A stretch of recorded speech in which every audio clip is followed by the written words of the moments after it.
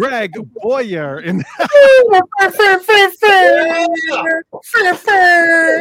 Hey, am I showing up yet? Yes, You are. you are there.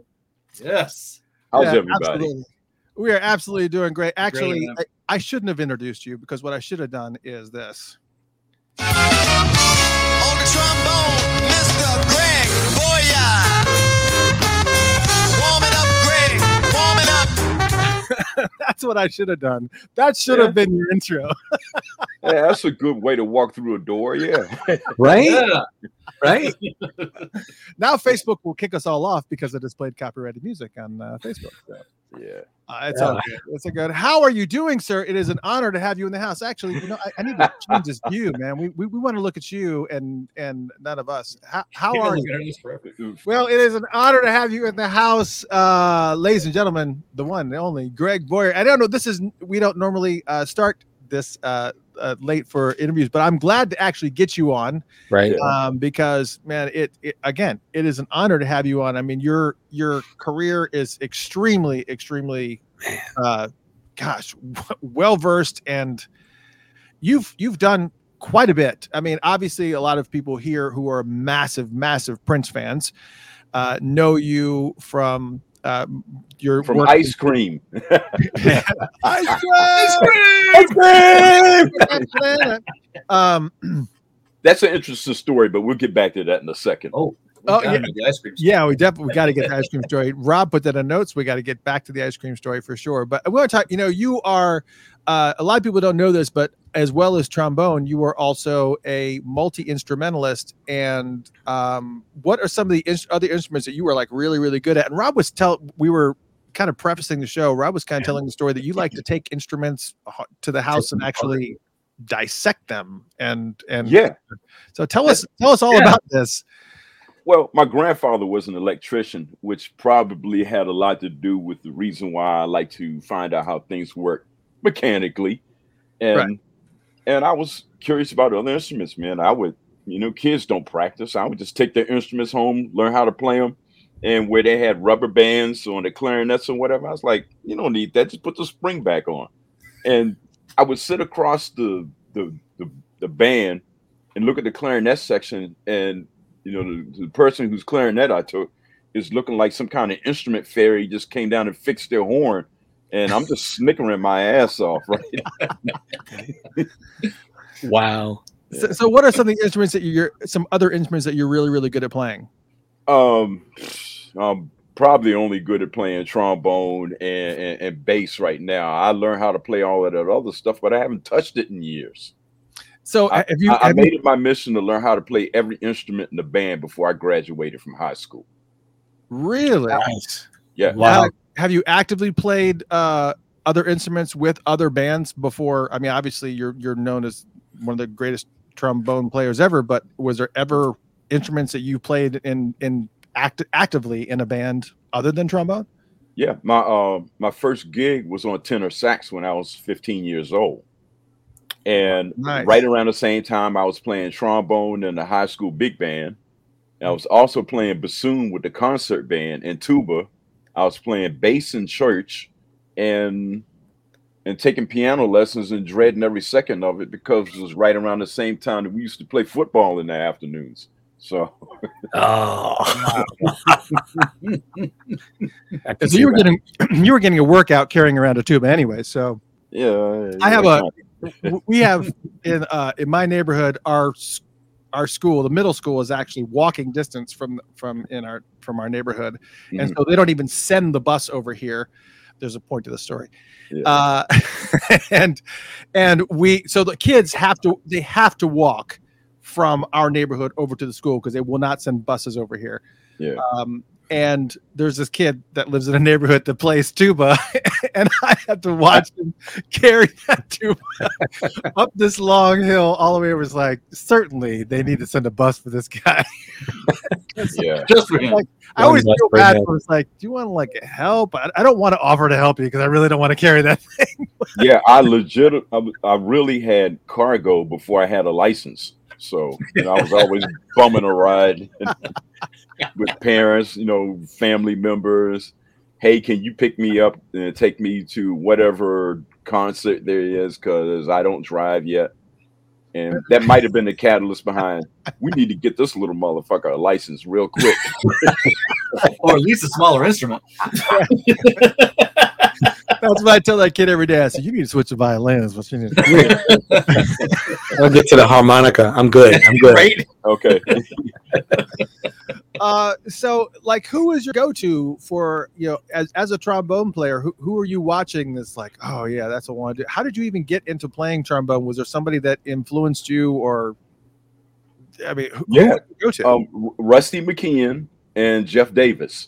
They were the trombone players in the band I was playing in, and they would routinely miss this note on this song called Colonel John, and it drove me knucking foots. So I said, I'm going to go home, learn how to play trombone, and when I come back to school the next day, I'm going to show them, look, you some bitches need to play an A natural and not an A flat. I'm sick of this. Actually show them how to play it. Yeah. And they never missed a note again. Play it right. Yeah. So that's part of why I've heard you talk about the fact that you got perfect pitch. So it's not a blessing necessarily; it can be a curse. Yeah, I mean, I thought everybody had it. My band teacher told me, he say, "Class, what is the difference between this section and that section?" I think he was trying to get them to say the key change, because you don't know the word modulation when you're in 5th or 6th grade. Right. I said, it went from B flat to E flat. And he said, what's this? And you start playing on notes. He said, you have perfect pitch. I'm like, BFD. I didn't. I thought everybody could do that. They're all like, show off. Right? Everybody was like jealous, and you're like, man, it drives me crazy because you can't play it right. Well, I don't think they were jealous because they didn't know what it was either. Yeah. Yeah, it's unreal. So you began work with Parliament Funkadelic, and that is, I've got George Clinton and Funkadelic stories. I'm not going to tell them here, but I know that you played with Parliament Funkadelic from 1978 to 1996. Yeah. And even I have seen them in concert. Obviously, you've performed with them, so you've seen them. You've been there many years. Yeah. I have personally seen them probably about 7 times, I think 7 or 8 times in my lifetime. Whoa. And I am, I've seen George do some pretty crazy things on stage. Like come out of the mothership with absolutely nothing on but sunglasses and a wig. we were talking. Were you present? Were you present for that? Yes, I was. I turned around and I like, I can't unsee this. But at that point it was like, oh, that's just George. Is no big thing, kind of. And that's when perfect vision becomes a curse. Yeah, really. Yeah, and I had heard the stories about Sly Stone joining Parliament Funkadelic for like a really, really brief period of time, and Sly Stone was at the bottom of the stairs of the mothership at one performance, and George came down in a very similar state, and Sly turned around, and it was like almost right in his face, and I think that was pretty much the end of Sly performing with Parliament. It was like, okay, we're done here. This is not going to happen anymore. It's Sly, so it's probably some other contributing factors that are probably of renown. So, he may be remembering it just a little bit differently too. Yeah. He's got his stories, but yeah, I have to be real careful too, because I want to be a hotbed of some inside information, but at the same time, I don't want to throw anybody under the bus. Right, of course. I'm treading lightly here. Yeah, I was saying that I had some amazing George Clinton stories, and I was talking about the fact that I had managed to be got a press pass to cover Parliament Funkadelic and Yo Mama's Big Fat Booty Band in Athens, and watching him take a joint from somebody in the audience, like a random person that he'd never met before, hands him a joint and he fires it up. I happened to get a great shot of that, by the way. And I was thinking to myself, first, you don't even know this guy. It's like some of the antics that he would do. It's just like he was almost like he was indestructible, or he carried himself like he was indestructible. I mean, look at him now. He's 80 years old, and he's a picture of health. Yeah, Right. he's indestructible. I think he's going to outlast cockroaches. well, now in that he does have a chair on the stage now, so he does sit quite a bit, which is fine. The random joint thing that was nothing. Shoot, when I first got in the band, people would just throw joints from the crowd. It's just like raining paper. It almost looks like they didn't like the band, but it was all it was all twisties, and you just light one up and I was like, okay, this is pretty good, but the one in the strawberry papers I thought was a little bit better than that one. You really didn't have a fear then. You kind of had a trust in the audience that you could just pick up a joint from off the stage and just burn it right there. Right. Yeah, absolutely. Yeah. The first time I met him, and you're right, he does have his energy level is totally different. The first time I met him was in 90, I don't remember, it was in the 90s, and it was Return of the Mothership. No, I'm sorry. It was P-Funk All-Star Show. Bootsy Collins came. It was at Atlanta at the Fox Theater. You were probably there. I probably was, yeah. And it was George Clinton and Bootsy Collins made an appearance, which was a really, really big deal that Bootsy was there. Yeah. And I happened to have backstage passes and got an opportunity to go into George Clinton's dressing room, and he's jumping up and down in one spot. And me just being silly, I got on my knees and I said, "It's an honor to meet you." And he goes, "Get the fuck up." he was just like jumping and spry and you're right. He's gonna live forever, man. He's gonna live forever. But I mean, so what was the main reason why you stopped working with Parliament? Was it because the lack of touring, or was it what was going on there? It was several contributing factors. There was an influx of musicians that I didn't quite gel with, and I'm taking a high road when I say that. I can see that. And the fiscal responsibilities were really being a bother.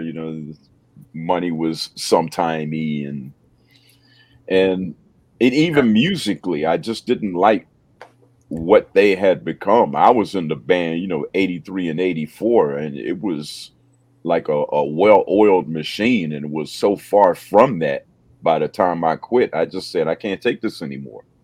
And I tried to get the rest of the horn section to say, we can make some things happen if we can get out from under this.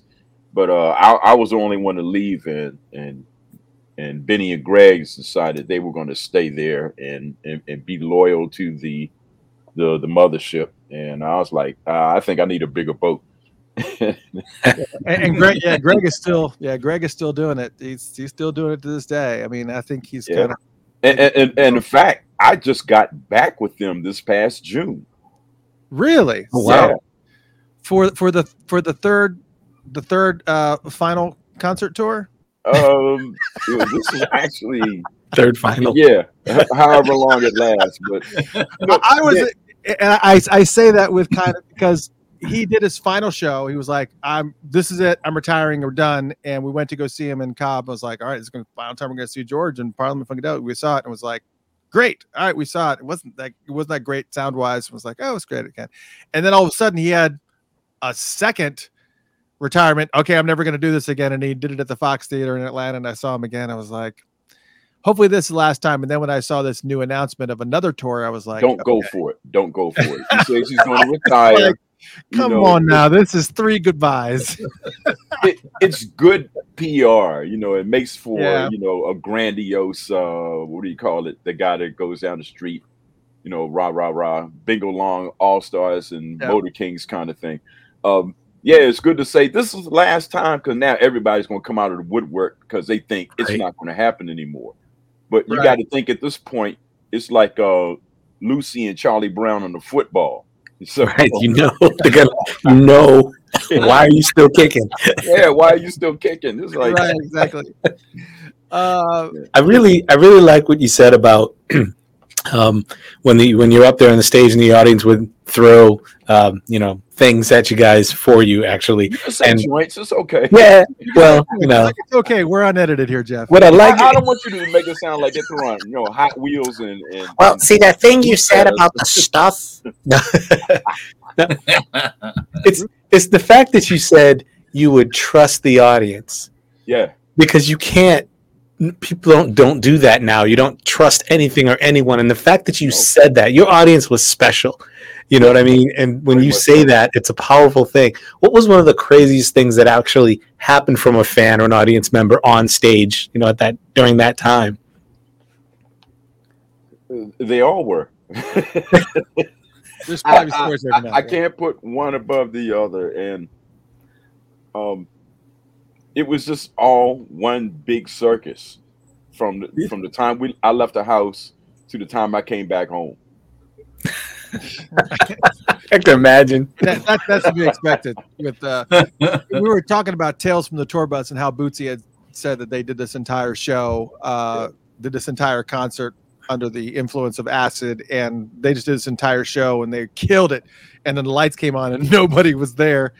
They had apparently played to this room of nobody, and I was like, "How does that even happen? How do you perform an entire show and then the lights come on and nobody's there, and you're just now realizing?" No, really, I can see that when you're up on stage and the lights are shining in your face, you can really only see maybe the first 5 or 10 rows. Mm-hmm. Everything else you just assume is there. And you could be right, you could be wrong, apparently. But And even the lighting guys got to be like, "Do they know there's somebody?" What are you doing? I mean, unless it's one of those Like, I was only things supposed to be here for an hour. where somebody said, "Turn the heist lights on. I want to see everybody." And then you turn around and look, and there's nothing but like concrete and chairs. But it And never crickets. got to that.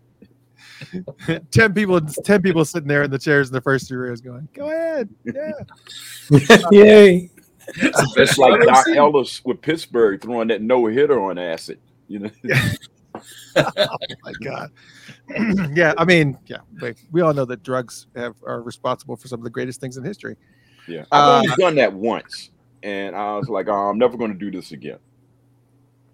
Acid or Acid, yeah. yeah. Okay. Mm. As a matter of fact, it was a nurse that gave it to me. Says, "Look, it's a tab of Purple Haze.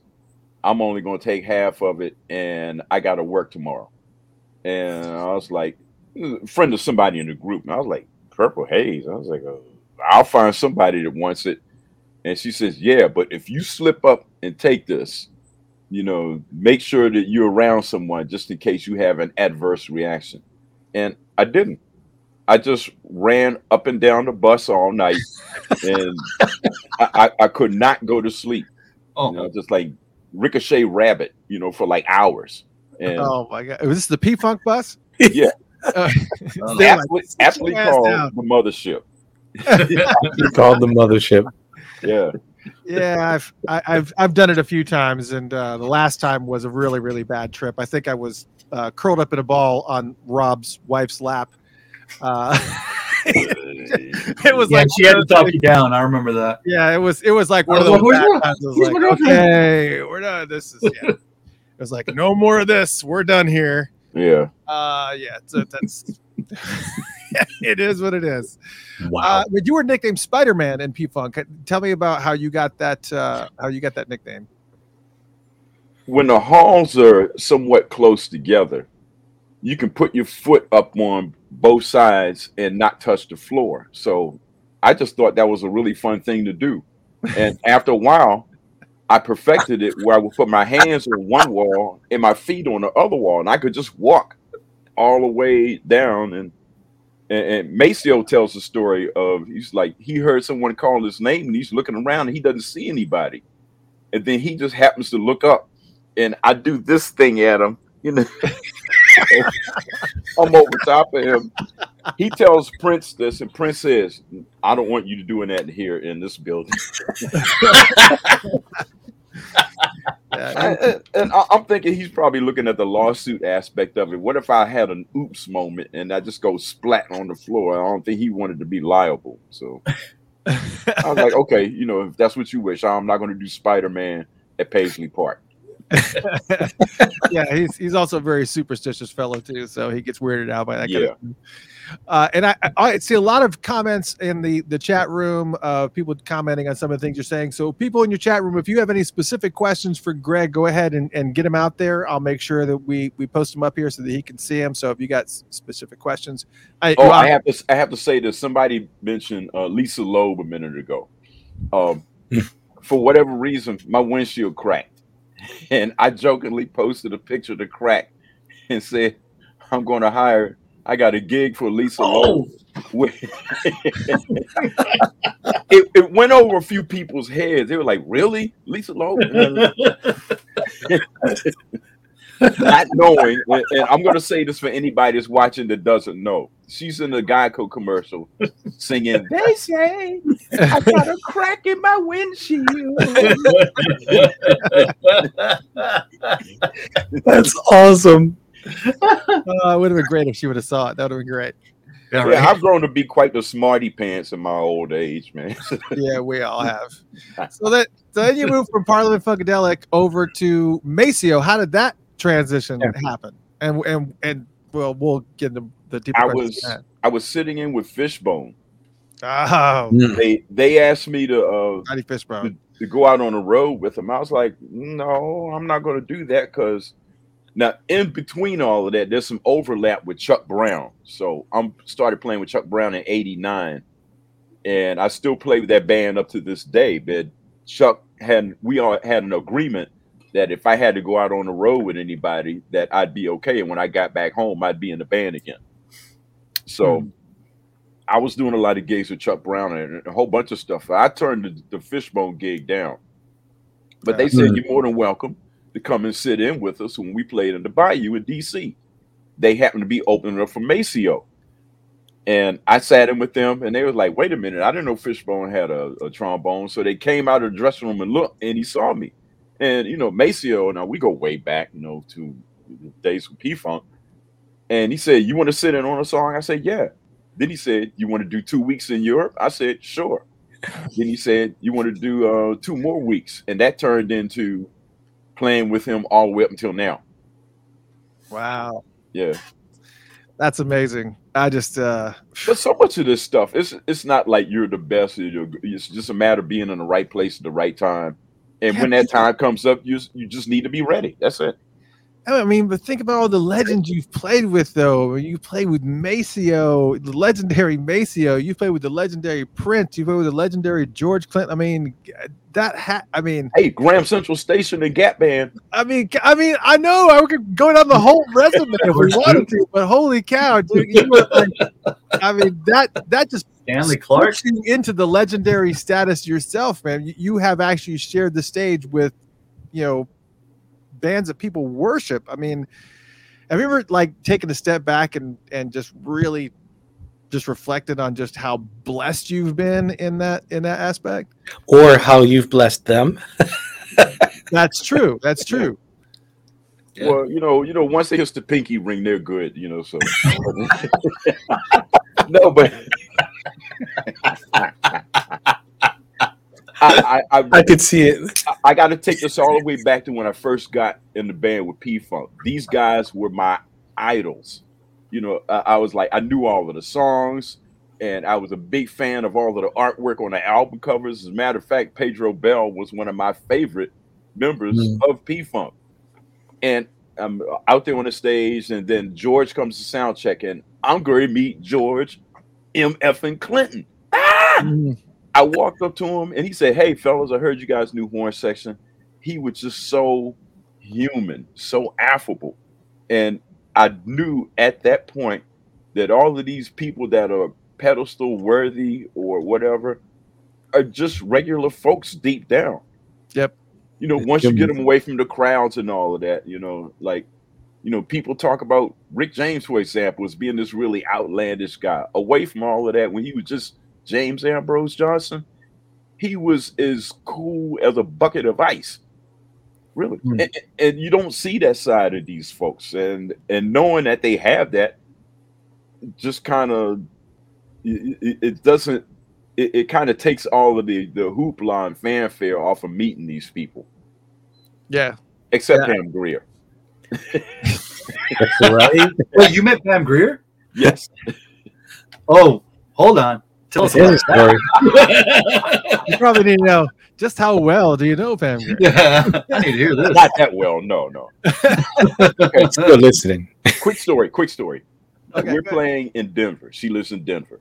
And the promoter at the time was also managing the band, is good friends with her. So we're up there doing Knee Deep, and I'm singing something about the music, Freak of the Week, you know the lyrics. And someone says, Pam Grier's in the balcony. I take a disposable camera. I'm running through the crowd like it's 4th and goal with 3 seconds left. And I get up to the balcony, and she's sitting there, and she's holding the promoter's brand new baby. And I say, hey, Pam, says, hey, my name is Greg. I'm in the band. She says, I know. Okay, get your composure quick. I said, look, I'm working. So I just want to know if you would oblige me with a photo. And she said, sure. I said, okay, appreciate that. Then I got to go. And so she takes a picture. And I'm sitting there with Pam and the little baby right there that looked like it could have been ours. But and I take the Story for the picture time. and I say, hey, thanks a lot. Feel free to stick around after the show or whatever, if you feel so inclined. She said, sure. So then I go back through the crowd. Only this time they don't see me. I'm running at them from the back because, so they really pissed at me that I'm knocking their asses down trying to get back up on stage to play this horn part. I get the picture developed a week later. The flash didn't go off. Oh. I see her on the Capitol Jazz cruise about 20 years later, and I reminded her of that. And she says, well, look, you need to get a picture now while you know you can. So I have a picture with Pam Grier. Nice. Wow. I've told the story. You can never trust those disposable camera. This had nothing to do with the disposable camera, but I told the story about when I was at an after party with Prince. He came down the steps and I had managed to sneak a disposable camera in my bag. And he came down the steps. This was at this club called Opera. And I reached into my bag and I slowly pulled the thing out and I went click and I put it back in my bag. And I still to this day have no idea what happened to that camera. That would just be an amazing picture. And for some reason, I don't know what happened to it. Yeah. That's funny. I used to watch Trevor, who was his, I guess his bodyguard and, his assistant or whatever, would give people holy hell for having cameras, recording equipment. One of those people, what, you have a camera? Give it here. Down on the ground, smash it. Oh, come on. Like he's at Connie Corleone's wedding or something.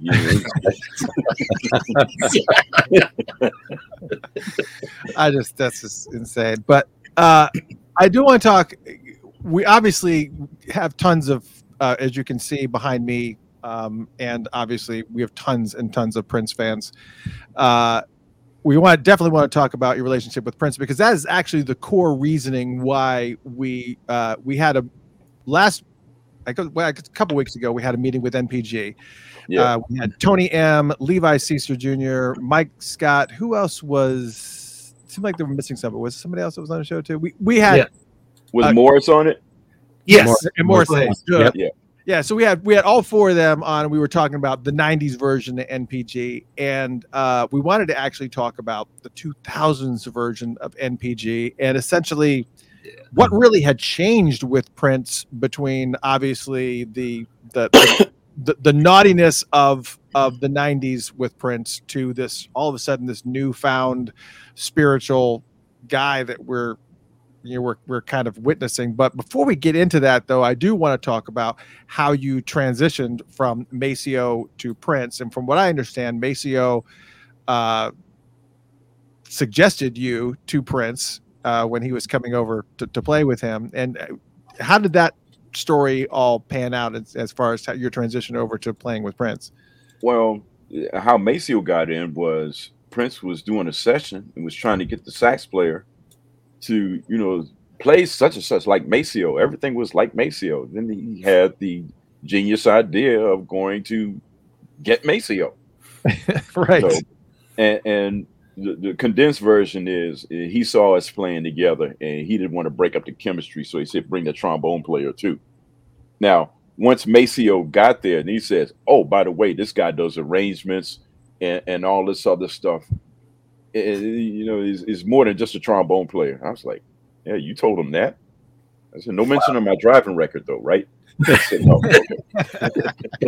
So, and that's how that started. I was in charge of cataloging all of the horn parts because Maceo would go on tour, and he would be replaced by Najee, who would be replaced by Mike Phillips, who would be replaced by the return of Eric Leeds. So somebody had to chronicle all of this stuff, so we had to sit there and guess these notes. Oh yeah, Candy Dolfer was in and out also, because she's a rock star in her own right. Mm-hmm. And I have a box downstairs in my garage of all of those handwritten horn arrangements that Prince decided he wants to use another horn section. The guys from Grupo Fantasma out of Texas. Mm-hmm. He wants to use them. He says, and send me all of those horn arrangements. So I was like, yeah, I can do that. So I sent them to him. He called me up a week later and says, "I'm going to put you on a plane and come out here because I can't decipher this stuff." Right. So it's called job security.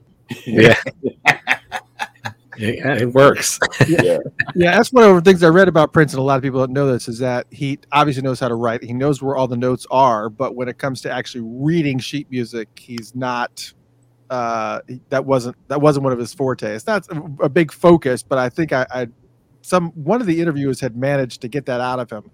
The interview that he did, that he obviously knows where all the keys are, and he knows exactly where everything is on the piano and the guitar and everything. But when it comes to seeing it in sheet form, he's just it's as you said. Now one of the very first sessions I did with him, this myself, Maceo, and Candy, we go in there and finish this song, and we're going to take a break. Prince says, I want to write a little something for this next song. I was like, okay. So I want to see this, because I've heard the rumors that he didn't know music, but he could be doing one of those things where I'm only going to let certain people know. He gets a legal pad, 11 by 14, yellow paper, and in green highlight magic marker, he writes "help." And then he drops it on the console and just starts walking out. So I pick it up and read it, thinking I'm going to see some kind of musical idea or whatever. I looked at it and I just started snickering. And I turned and looked at him. He just looked over his shoulder, just like, I just winked at you. Oh, and see, that's what I mean by you don't see people in their natural habitat. He was an absolute prankster. Oh yeah. Now we've always heard the stories about him. Now, in regards to your writing, though, I'm curious about this, but I wanted to ask you this before. One Night Alone, Rob and I agree that One Night Alone tour was one of the best concerts that I'd ever seen from Prince, and I've seen Prince many, many, many, many times. And I was always. I think one of the things that was so cool about some of the horn arrangements and things is just I always wondered who exactly wrote the horn arrangements. Were you responsible for, like, let's just take Xenophobia for instance? Were you involved in the horn parts for that song? Because that song is fantastic. You weren't. That line is all Prince. Now, really, a lot of those lines were Prince lines, but what he couldn't do was break it down for the section. It's like, okay, maybe if you play this harmony, or if you play this, and he couldn't manage the section because he knows nothing about horns except for he likes what he likes. You put one up in his hands, or up his mouth or whatever, it might be the worst thing you ever heard. So that is not his field of expertise at all. He just leaves that up to people that before me it was Mike Nelson Hornheads. And before that, Eric and Matt. Mm-hmm. And so, he just had this long history of people. And then, like, after me, it was like Phil Lassiter and all of those guys. Yep. So, who's got a great band named Filthy, by the way. If you guys not heard, it's pretty amazing. Philthy. Really super funky stuff with Phil. Oh yeah, I guess check it out. Yeah, he's pretty phenomenal. But yeah, some of the weird stuff that some of the horn sections and stuff that would happen, like he would do this version. There was a Tokyo show where he did his version of Sign of the Times, which was really ethereal, and it's got this really weird guitar breakdown, and the horn sections all of a sudden come out and go ba-da-ba-ba, just like these random hits and stabs. And I've always wondered who exactly was responsible for some of that structure, because some of that stuff is amazing. Yeah, I think Renato gave us the core line and then said, okay, you guys do what you do, work with this. And it's like, okay. And like even Prince, he would have these fits, like he would do on this Cannonball Adderley tangent, or he would just, immerse himself into some Wayne Shorter. And he would ask me to, throw together, versions of those tunes. Like there might be someone's access of video of us doing footprints on the sound check. Now I arranged that for the horn section. Again, we all just take solos, and then Maceo, he was notorious for just like coming off with these little licks that were real simple, but with executed properly with the section, would just be like gold. And he was notorious for that. That's some of that old school James Brown stuff. Which one of the things I learned from Mace is, it doesn't matter how intricate the horn line is. If it's executed properly, it's going to sound good. Right. Yeah. Now, you're still actively playing with Maceo now? As much as he hasn't played since we all got called home from Europe last year. Oh, gotcha. So what? If you had to look at your career from George Clinton to Maceo I mean, there's a laundry list of the people that you've worked with. All of them. I mean, what is one of the biggest takeaways that you've had from any of the artists that you've worked with that you still carry to this day as far as performance is concerned? Because I know that Prince's focus on how you perform and how you carry yourself on stage, to the presentation, to everything, that had to be a huge impact. But is there something specific that you can think of throughout your career that one artist that you work with, regardless of who it was? Well, Prince, like before we did musicology, we were up in Burbank rehearsing 10 hours a day for months. And then, we went out on the road. Then he's like, okay, I want to tweak this. So he was a huge proponent of preparation. Once things become a habit, then you can't fall on your ass. But also, he was a proponent of spontaneity, like keep things fresh. So we would rehearse the show to a T. You get the sound check the next day. He's like, I want to take this song out. I want to stick this in. And here's what the segue is going to go like. So we're going over it at 2 to perform at 8 o'clock with a meal in between. So with Prince, I think the preparation was what made him far different than anybody else. The preparation and the presentation. Now, on the opposite end of that, you have somebody like George Clinton that would rarely practice at all. I can see that. And somewhere in between, you've got the spit polish, Maceo Parker, James Brown, $10 if your shoes ain't $10 fine if your shoes aren't shine kind of thing. And then you've got like Chuck Brown, where the groove is all you need. And if you have enough musical acumen enough to put something on that groove that's not going to destroy it, then you're doing the job. But no matter what those gigs are, and this counts for any of them, once the downbeat hits, you're either prepared or you have really sharp reflexes, and you'd be able to spin on a dime in a performance. So, and I take that with me. I tell people all the time, the music is only part of it. You still have to be on time. You still have to have an instrument or tools that work. You still have to have well-fitting clothes. I say any working musician should have a decent black suit for starters. Right. Yeah.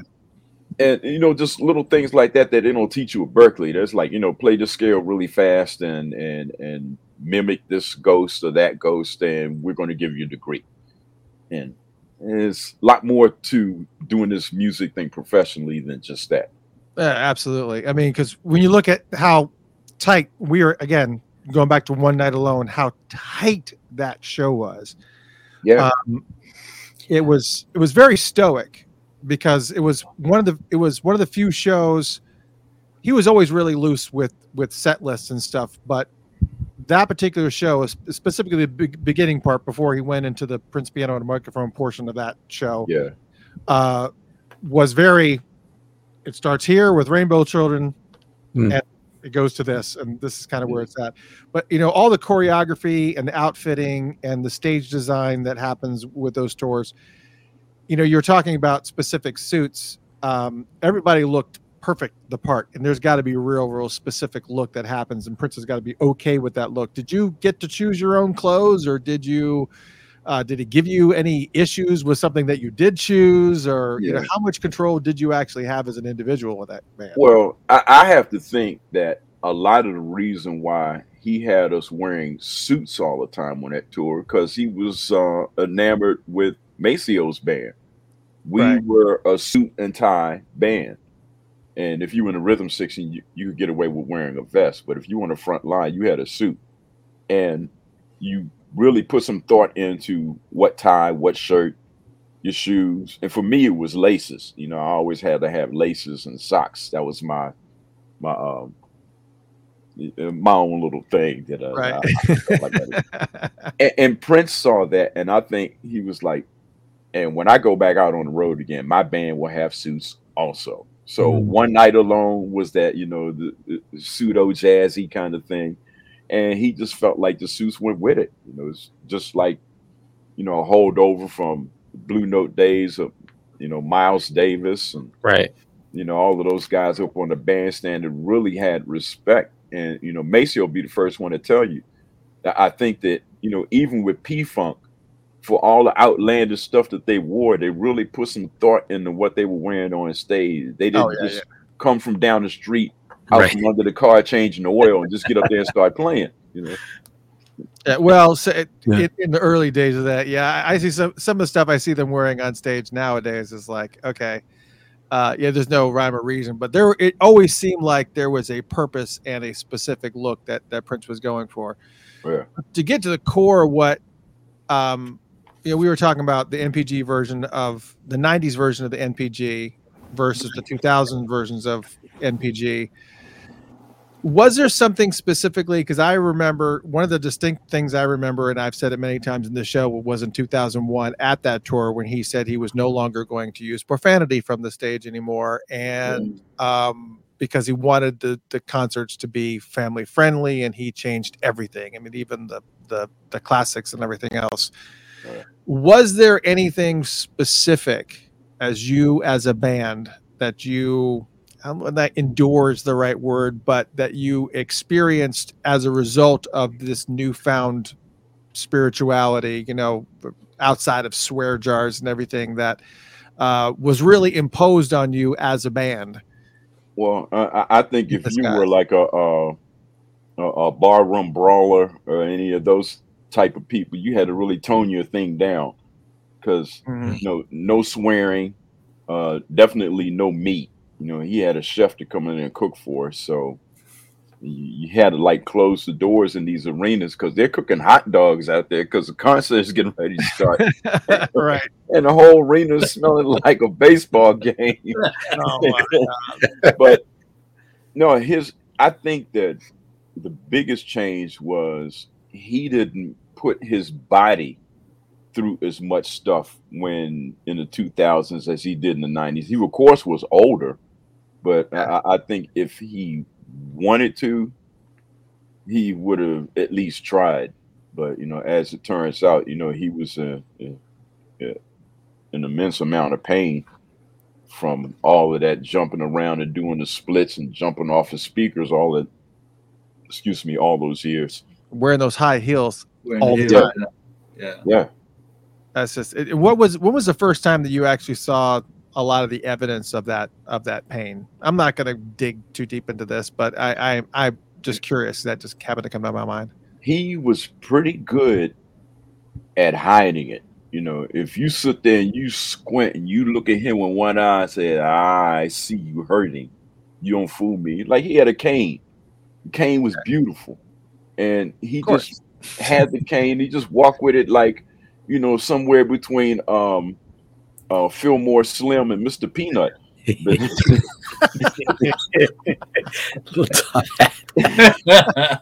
Monocle. Yeah. The whole thing, man. And he was just real cool about it. And he did a good job of masking it. And I think that, you know, when you just saw him not walking around a whole lot and just not being omnipresent, it was a pretty good guess. Yeah, he's probably not feeling that good. And, you know, that was the other strange thing, too. We would have these rehearsals and sound checks and stuff. And it was like he would just morph up out of the floor. You never saw him enter a room. I hear that story all the time. He was just there. You know, he would get a cordless mic and then just walk like some back entrance. And then he'll start, you know, we're down there playing or whatever. And he says, hey, can you go over such and such part again? And you don't know where he is. You just hear the voice. You know, it's almost like I want you to build an ark or something. Meanwhile, he's in the bathroom. Yeah. So now everybody's looking around and like, okay, who can spot him first? It's like, okay, I see him. He's over there. He's way up in the B or C section, you know, just sitting like almost behind the back of the chair, just giving us orders and what to play and everything. So I think once we found out who he was, then he would come down on the stage and then run rehearsal from there. But I just thought that was the funniest thing. Like, he had little elevators under every seat, and he would just come up out of the floor. I always hear those stories. Everybody would say, yeah, I was staying there, and all of a sudden I turned around and he was there. And then we heard like Rick, I was talking to some lady at Electric Fetus in Minneapolis, and she was telling a story. Yeah, I used to come in here all the time, and it didn't even look like he walked. It looked like he was floating. And I couldn't find out that he loved those shoes that had the wheels on the back of the heels. Yeah. And so what he would do is, instead of walking, he literally would like roll, like he would roll through the record. It was like, just like you can't even enter a room like a normal person. Now he had impeccable style. We all know that. Absolutely, and, yeah. Way ahead of the game. So consistent. But no way in hell I'm gonna wear anything on my feet that's flashing, blinking, or rolling. I'm not gonna do that. These are some grown ass feet. I'm gonna. Oh my gosh! You said that. You were quoted as saying that working with Prince is a musical equivalent of being in the fire department. But give me details about that. Yeah, I've said that on a number of occasions. He would just ask you to play whenever. It's just, I think I need a band, and it could be 4 a.m. He says, I want everybody downstairs in an hour. We're going to do an after party. I'm like, at 4 a.m, nobody knows anything about an after party. So I was like, okay.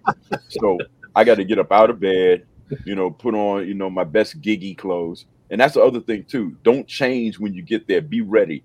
I showed up at a rehearsal once in breakaway sweats, and he said, we don't do that. I was like, okay. And I'm thinking, tomorrow I'm going to wear a suit.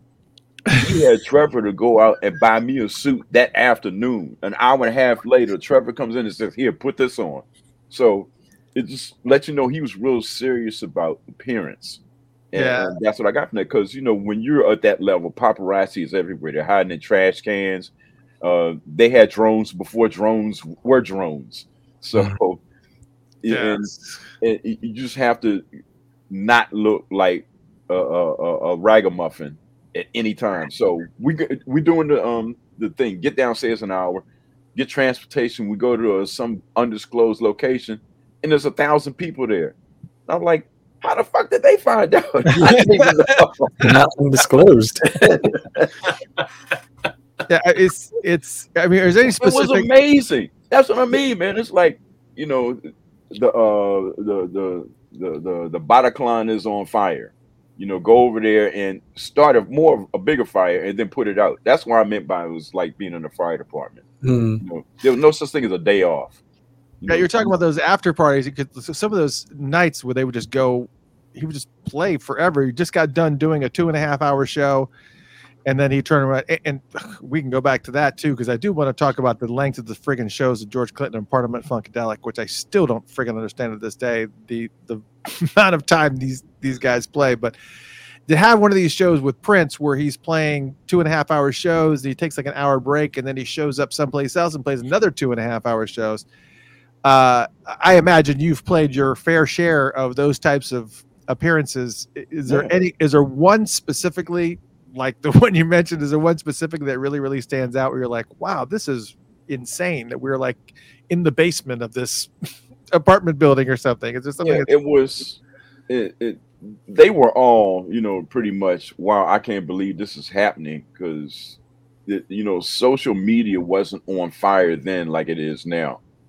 And how he would drop these hints and all of these people got word of it. Maybe it was the NPG club or something, I don't know. But I remember doing an after party when I walked outside, the sun was coming up. Yeah. Wow. I was like, yeah, this is a 24/7 job. If there was any moment in my life where I really knew at that point, that was it. Man. So you said, wait a minute. Jeff, remind me, when we started the show, he said there was a story that he had to share. Ice cream. Oh, about ice cream. Ice cream. Ice yes. cream. Ice cream. We got to hear this story. I don't want to. Okay. I don't want to drop the ball or get at the end of the interview and go, "Oh crap, we didn't ask him about that." All right. Okay, so Prince, Manny in the elevator, Larry Graham, Tina Graham in the elevator, Maceo's in the elevator, and I'm in the elevator. So I walk in, I look at Larry Graham, who's wearing all white, and I just started saying, "I want a Nutty Buddy, and get my sister vanilla cone, and my little brother wants a bomb pop." So I hope you're cool with that. And Larry looks at me, and he is hysterically laughing. He can't believe this. Prince, his mouth is just like, you can't say that to the Honorable Larry Graham. I was like, dude, look at him, he's laughing. He just couldn't believe I was saying that to Larry. And Maceo is like, man, you have lost your mind. Almost a year, I say somewhere between 6 months to a year later, we're doing a video to Musicology, and they're laying out the wardrobe. Guess what Prince asked me to wear in that video? All white. All white. I was like, oh, you dirty rotten. So anyway, soon after we shoot that video, you know, everybody in the band had a wardrobe case, you know, full of suits, shirts, and everything. And, you know, the word would come out, tonight's color is gold and white. So anyway, he announced that tonight's color was white. And I go out on stage, and it's time for me to take a solo. He just yells, looks at me, yells, "Ice cream!"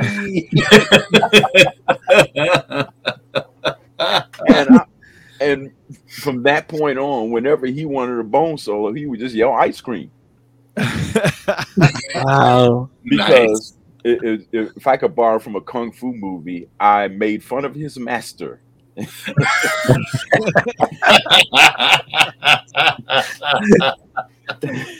Could see it, master. Yeah. Oh my God. I knew Larry. Well, I met Larry from when I was playing with P-Funk. So, you know, I had known Larry way before, you know, any of that stuff. It was a good 7 or 8 years prior to. So, I knew Larry. I felt like I could say that kind of thing to him, and it wouldn't be an insult. So, and it wasn't. You know, he just laughed at it, and you know, to this day, you know, Larry and Tina and is friends with me and my wife also. You know, we just like, you know, 4 peas in a pod when we get together. And You know, the other thing too was Prince was like, oh, you know, I just want to see how spiritual you are. You know, I don't, how much of a heathen are you? Do I need to heal you? And I would drop little hints that, like, look, dude, spiritually, I'm all right. You might want to save that effort for somebody that really needs it.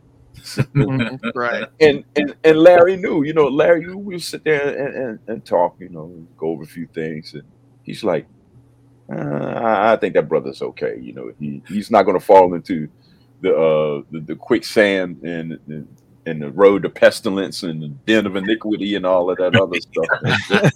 He's okay. Yeah, and speaking of spirituality, I mean, I've heard stories that he used to have prayer meetings and he used to have different types of. Did you see any of that or participate in any of that, or did he impose that on any of the band members? He did impose that on some of the band members. You know, I think it might have been, you know, anybody that just couldn't say no. They didn't want to say no. You know, me, I had no's in all my pockets. So, Right. But yeah, he did. He would, you know, like go to Kingdom Hall and take some people in the band with him and just, you know, stuff. Yeah, he was. And matter of fact, he even went door to door. Yeah, I heard the story that him and Larry Graham used to did it together a couple of times. I couldn't imagine what it would be like to get a knock on the door and have Larry and Prince standing there. It's like, even if I didn't believe what you were saying, I'm still inviting you in, and you're coming in. But you know, if you living out in Chanhassen, Minnesota somewhere, and the only thing you know is ABBA, Bee Gees, and Merle Haggard, you probably wouldn't know who Prince and Larry Graham were. Yeah, probably. His hands on me. Yeah, you know, it's funny, man. Some of them old 70s songs, man, I've really developed an appreciation for, you know, some of that stuff. Like Casey and the Sunshine Band. I did not like that stuff when I was, you know, that age. But as I've gotten older, I was like, wait a minute. You know, that thing got a little bit of stank on it. I think I kind of like that. And Dancing Queen was one of those songs. I have to admit, you're right. Absolutely. If you can make a good jazz tune out of it, it's a well-written song. And I bet I could swing the hell out of Dancing Queen and it would go over great. Yeah, absolutely. That's one of those songs that I can appreciate and love to hear, but I can't sing it out loud. No, you can. Well, you can. It may not sound good, but you can do it. Okay, it depends on what avenue you on. You know, you don't want to be out there in the barrio, you know, singing Starling Vocal Band or anything like that. Freaking out the Starland Vocal Band. I like it. You think any of them are listening? I'm not, you know, down on that. I'm just saying it's, you know, it's another kind of market, man. There was a lot of arrangements going on with that band. I'll tell you that right now. We keep seeing these questions about Bonnie Boyer. Stacey Boyer says, I'm black, and I know we don't all know each other, and all like with the same surname aren't related. But did you know Bonnie Boyer before NPG? I did not know. And I met her when I got with NPG, and she was just laugh out loud, boisterous. And I was like, look, you know, I got to ask, because you don't see many black folks named Boyer around. So, you know, you got family in Philly or over there in East Pennsylvania somewhere. And she said, not that I know of. So I was like, well, you don't sound related anyway. So I just left it alone. I don't think we're related. But, you know, maybe way, way down or way, way up in the family tree, perhaps. Because my wife's surname is Boyer. My in-laws are Boyer. Wow. So when I told Eastern Pennsylvania, actually they are from Pennsylvania.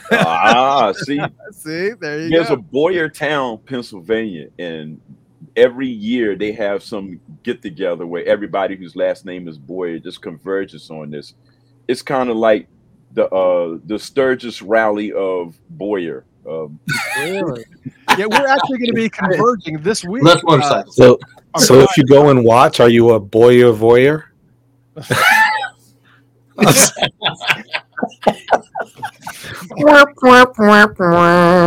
right, yeah, I don't know. Show's over, folks. Wow.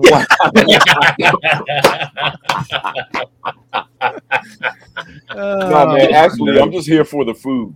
We're actually converging on Pennsylvania on Friday. We're actually going to be going to Beaver Falls, Pennsylvania, so visiting family up there. But yeah. So yes, we got some Boyers in the house.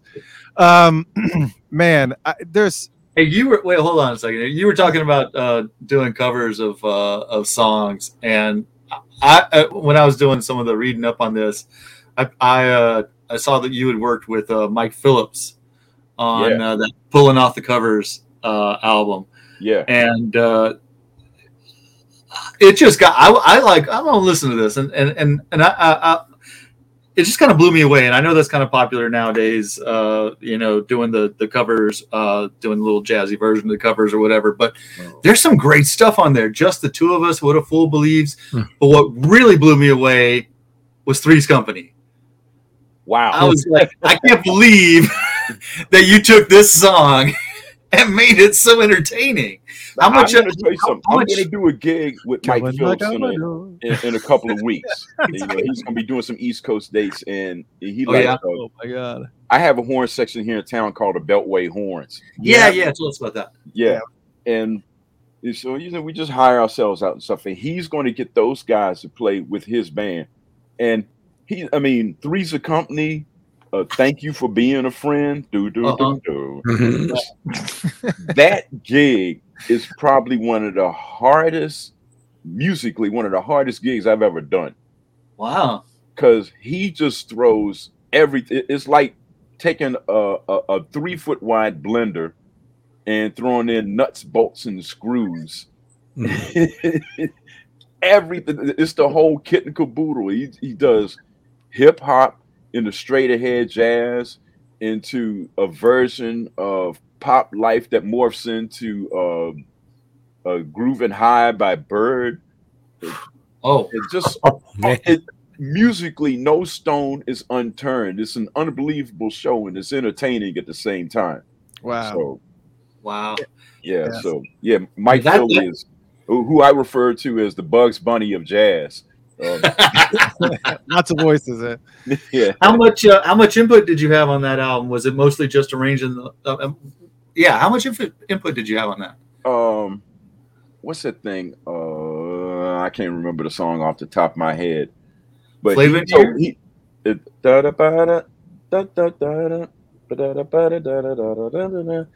because I'm old, I draw blanks all the time, man.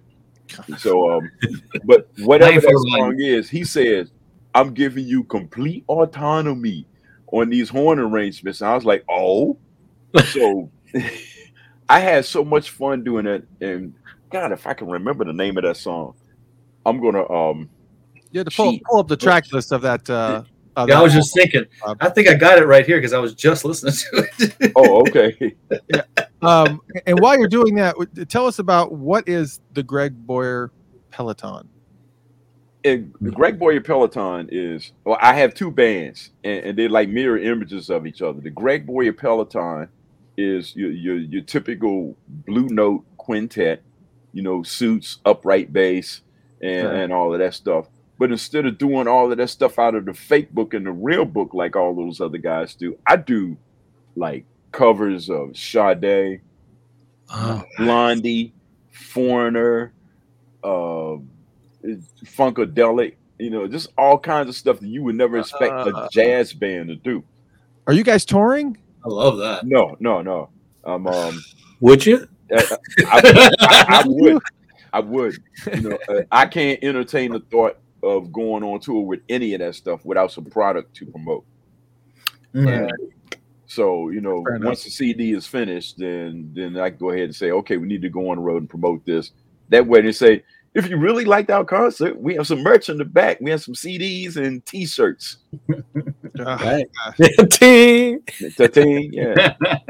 But I have another band. The other band is called Pocket Jazz. Now, Pocket deriving from that DC go-go pocket, but we don't do R&B tunes. We do jazz tunes. We do Miles, Wayne Shorter, and just all that kind of stuff, man. Weather Report. So, wow. Yeah. So, like I said, the mirror images of each other to the point. So, But I Peloton, I got that name because everybody's like the so and so quartet, quintet, so and so group, so and so band, and I was like, what can I call a cluster of people that a name that hasn't been used before? And I reached into my cycling bag and I just called it the Peloton. There you go. Yeah. Oh, Rob actually pulled up the list here. Here's a song list of the covers. We got Watching You, September, Flavor in Year, which I Steve, that song. Fine China. That's a Chris Brown song. I'm trying to. I can't move this screen. It's intro, Watching You, September, What a Fool Believes, Don't Ask My Neighbors, Flavor in Your Ear, People Make the World, Just the Two of Us, Fine China, Three's Company, and Keep It Moving. What was that before Three's Company? Fine China. I think that's it. That's okay. That's a Chris Brown remake. Yeah. That's a great song. That's funny. I was listening to that song, and I had read a review of it, and somebody was like, "I really like this album, but Fine China doesn't really do it for me." And I was thinking to myself, "I don't know what you're talking about. I love that song." I mean, everything on there is just spectacular, fantastic. Alina asks, from what you could see, did Prince have a certain affinity towards female musicians, or ever mention if he preferred working with women? Wait a minute. I'm basically Fine China. Yes, that's it. Fine China. It is. All right. I'm assuming it's the remake of the Chris Brown song, which is it's one of my favorite songs by him by far. It's such a great tune. Anyways, we will definitely pick that up because you actually get points on that album since you had complete autonomy, at least a song or so. So it's a great album, according to Rob. I'm going to check it out. I did not get an opportunity to see it, but can you still see me? Yeah, I can still see you. Okay, because I'm behind a couple of screens and I don't know how I got there, so I can't see you guys, but I can hear you real well. All right, let's break out the facial expressions, boys. Freeze! Man, oh man, I am having the hardest time. There we are. Okay, there we are. Alina asked, she said, did Prince have a certain affinity towards female musicians, or ever mention if he preferred working with women? I mean, I know that I think that he did. He loved working with women. But was it something that you saw firsthand? I think, just from being a guy, and I might get in trouble for saying this, but women, they're a better looking band than guys. Yeah, they are. Yeah, definitely. Yeah, they are. Absolutely. But the look is one thing. You still have to be able to play your instrument, and you got the likes of Rhonda and Candy and Roseanne, R.A.D. period. Yeah, those type of people. You're not sitting there and just saying okay for a girl. It's like them mofos can play. Right. Rhonda's a force to be reckoned with. Pretty much every single female he's ever had in the band is a force to be reckoned with, from Third Eye Girl all the way dating all the way back to pre-Wendy and Lisa with Gail, and I mean just Gail. Has he ever had any women in his band that were not a force to be reckoned with. Gosh, he's a monster. Where do we go to get Greg Boyer merch? Good question, Patty. Let me see. I got this Tron Boyer t-shirts. I wear them all the time, so if you just pull up some pictures or whatever, you can see them.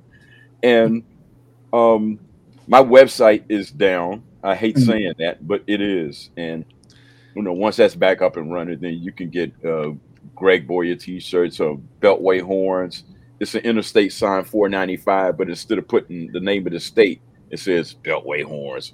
I have those available. Well, just so you know, this guy and this guy, Mr. Christopher and Jeff, we both do website development stuff. So if you need any help getting it up, just let us know. We'll help you out. Problem. We'll get you back up running. No, but That's gregboyer.net, right? Yeah. Yeah, so we will make it our goal to help you out, get back online so people can get some Greg Boyer merch because you need some extra stuff. So what are you doing now? You said you weren't touring with Maceo because he's kind of been out of the mix since pre-pandemic. What's going on with you now? What are you doing? Well, still, like I said, playing with the Chuck Brown band. Oh, that's right. So even in Chuck's absence, the band is still going. It's Frank Sirius, aka Scooby. He's playing guitar and singing lead. And the cool thing I like about him is he really honors the legacy of Chuck Brown without trying to look and sound like him. Everybody sound just like Chuck. I need that gig. Like, no. Mm-hmm. We don't need any, as they call, make pretend Chuck Browns. and this guy is unbelievable musician, great player, great singer, does more than guitar, plays keys, and the whole enchilada. So, the Chuck Brown band is still out there. And as mentioned earlier, I'm still doing, I'm back with P-Funk. We'll be doing some dates a date in New York on November 12th, DC on the 13th of November, and Lubbock, Texas, a place I've never been to before, on November 20th. How far is that from you, Rob? It ain't close. Okay. Nothing in Texas is close. I'm in Arizona, in Phoenix, so. Okay, yeah. Yeah, nothing in Texas is close. No, I drove from DC to LA. I moved out there back in the 80s, and then I drove from LA back to DC. And every time I drove across Texas, it was a day's ride by car, not by horse. Yeah. Wow. Oh, yeah. Easily. Texas Rob, is huge. You have no excuse, Rob. You need to be at one of those shows. It's got to be. I would love to. But we're going to be at, I don't know what festival it is, but December 18th, we're going to be out at that new stadium out there in LA. Oh, nice. Now, LA is a little bit closer. I can go to LA. Okay. Yeah. Martin Kimber, who is actually going to be on our show on the 19th, was it? This is the 19th of October. He's from Color Me Bad. Amazing vocals. I'm not sure if you are familiar with Martin Kimber, but he's phenomenal. Amazing vocals, but he's apparently going to be sending you a formal invite on Messenger to join him and the unit as a special guest on November 20th if you happen to be in that DC area. But yeah, Martin Kimber and Color Me Bad, there's you all remember them. But yeah, and actually Elena says hello from Austin, Texas. So I am like geographically challenged. I don't know how far Austin is from Lubbock, nor do I know how far Arizona is from Just assume that you're going anywhere in Texas, it's 4 hours is what they refer to as right around the corner. Right. So, it's always a road trip. Commute. Yeah. Unless you're going from Austin to San Antonio, that's about as close as two cities are going to get in Texas. Right. Yeah. Wow. We did the same thing when we moved out here from Georgia, from Atlanta, and we drove through Texas, and that took forever. That's a whole nother story. But yeah, it was interminable. It was forever. Yeah, we have a couple more. Yeah. Also, when you said you were moving, you had your U-Haul broke down, if I remember correctly, and you had to drive 20 miles an hour through certain. Okay. So quick part of the story is this: it was 6 a.m. in the morning. Our U-Haul had been broken down multiple times. We're getting into El Paso, and I can only drive 20 miles an hour because the governor's stuck. And I look up and I see the sign says, highway. We're on Highway I-10. Next 20 miles, one lane. Everybody's going to be very pleased being behind you. Why is this happening? Jeremy wants to know, have you ever met Trombone Shorty? I have. Y'all work together, right? Yeah. A couple times. Yeah. And man, my wife is like, she hates any trombone player that's not Greg Boyer. That's good for you, though. That's what you want in your corner. And then she meets the guy, and she's like, he's so sweet. Yeah, the first time I saw him, surprisingly enough, he was opening for the Dave Matthews Band in Atlanta, and I had never seen him. And he opened up, and I was just like, "Who is this guy? This guy's incredible." Yeah. Not as good as Greg Boyer, but he's really good. Oh, I'm humble. Gotta get your pinky ring out. No, Maceo opened up for Dave Matthews back in '99. We did a 10-day run, and I have never seen anybody play music that intricate and that so far off of the pop grid and have that many, these teenagers were like, screaming and bringing their moms and dads that were screaming also. That to this day, I cannot figure out how that worked. And it just goes to show you can't write a hit and you don't know what's going to take off and what what will. You just can't tell. Yeah, Dave Matthews he's an alien for sure. Yeah. But Greg, I gotta tell you, it's been an honor having you on the show. I'm sorry if there was like a miscommunication on my part or whatever that you ended up getting here late. That could be my fault, but it's all good. I'm glad that we got an opportunity to sit with you and talk with you. I'm telling you, when you said I was talking early, we're going back and forth. I see you on the screen. I'm sending messages and stuff. Only thing I thought of was the wolf on Pulp Fiction. I wish you could have seen me driving. Now it's a little bit rainy out there, but in the slow sections I was going 80. Oh my god! Man. So I feel really, because me and the clock have a pretty good relationship, so I'm not late for anything. So I really feel bad about this, and my apologies to all of those people that went and watching Below Deck or something like that, because this wasn't happening fast enough. It was still great. This is a weird question. Cameron asked, "Can you still do a one-handed handstand?" Yes. Oh, I can. wow, that's nice. Oh. You know what? It seems hard, but it's a secret to it. First off, if you put your feet apart, it makes it much easier to do it. Don't sit there and try to do two-handed one stands and just take your arm away. You're going to fall over.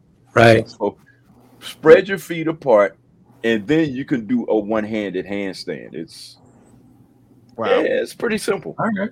Yeah, we're gonna do it. I'll have to see it live. I'll have to see it live. We waiting for that video.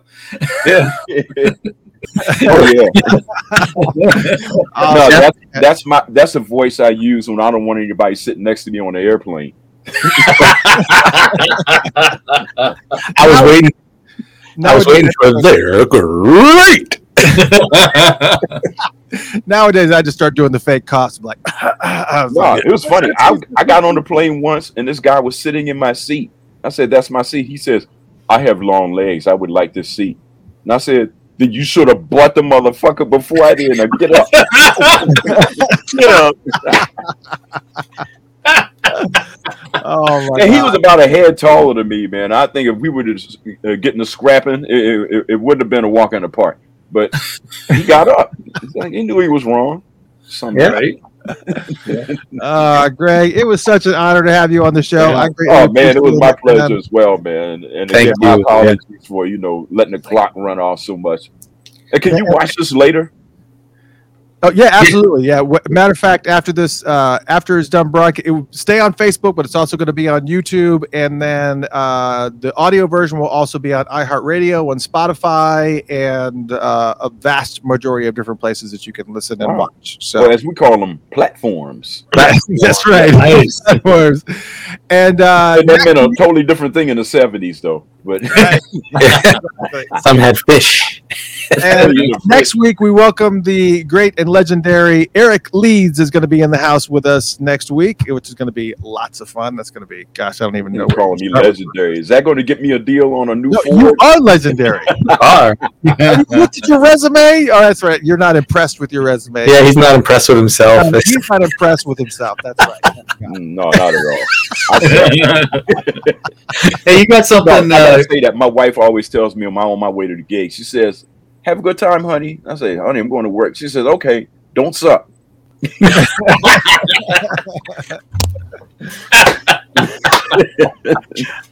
Rob, were you about to say something? Yeah, I was gonna say, you got something crazy or surprising we could ask Eric Leeds next week? Might throw him off. Yeah, good That question. you're willing to tell us?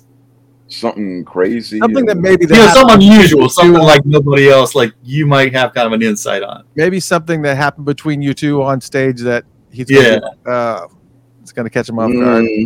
Something that Like- won't get him in trouble, Something or like you in that. trouble, Something like or me in trouble. Oh shoot. We were I was coming, we were all huddled up backstage, and I was late getting back because I was just out there just taking my sweet time. I get backstage to the dressing room, and we're all huddled in the back, and I see Prince sitting in the corner. He's looking all serious, and the band is looking all frozen. I say, "Hey man, I'm sorry I'm late, man, but I was being held up by security. Somebody was trying to smuggle in some liquid chicken."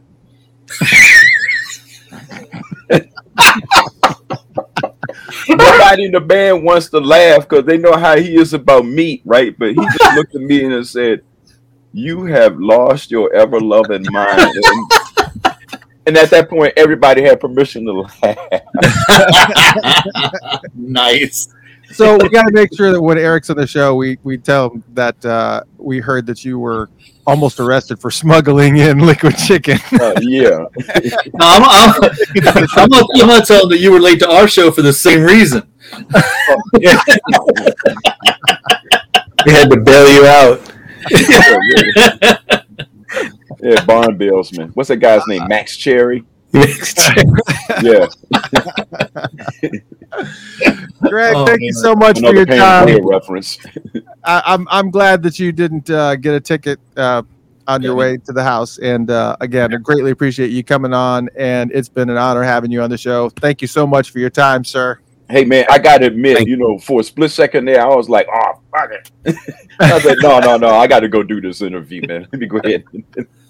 We appreciate it. It's been It was great. frustrating trying to do that on a phone on the road. So I was like, I just need to just go home and just make this right. So, Well, I'm glad you weren't sitting in your car watching us crash and burn without you here, because I think we had like one news brief and we had one news brief and one announcement that today is the 31st anniversary of Prince's releasing of the Symbol album, which is 31 years to this day. wow. And so, but that was the only two things that we had to talk about. And it was just like trying to stretch that out over an hour and a half. I was just like, And see, this is where you say, "Don't try this at home. I am a professional." Right? The rest was scary You stories. guys are obviously good at your job, So well, you make it so much easier. Thank you so Oh, much man. for your So time, much. sir. Thank you. Really. My Everybody, absolute thank you so much pleasure. for joining us. Everybody, Yeah. thank you for hanging. Greg, see you, brother. Yes, absolutely. Thank you so much, Greg. You guys, what does that? What makes that noise? it's a Rasta horn. I do now. Is that guy? Yes, yeah. That Well, guy up there. yeah, and we have a sound effect thing, and it's That's a good question. What does make that? Rasta horn? It's called a Rasta horn, and I think the last time we talked about this, somebody in the chat room said, "Oh, yeah, at all the Jamaican parties, that's something that they always play," and I was not aware of that because I was trying to why did they call it a Rasta horn? But yeah, it's apparently. All right. Well, the next keyboard I buy is going to have one in it. That's for certain. Right? Well, there's tons of other stuff in here too. I I won't play any of them. yeah. Is any of them a shot of Hennessy? I told you, a bottle of Hennessy. I got you. We're taking care of you. But only for your birthday. Okay. Right. You got to tell us Let's when you pass, get it. by the way. Okay. I guess it's going to be New Year's then. New I Year's. got to wait 51 more weeks now. Well, your LA show is on my birthday, so I'm going to have to come out there and I'll drink the Hennessy for you. Oh, okay. There you go. We'll pour one out for you. Right? Yes. I'll pour one out Absolutely. for you. So Yep. when you're in driving distance of anywhere, I'm at- holding you to Atlanta. that, man. Oh, hey. I'd be like, man, this is some good shit, man. Look what you missing. This is like a morning show all of a sudden. What's happening here? Yeah, I don't know. That bad element, man. And a whole room full of truants.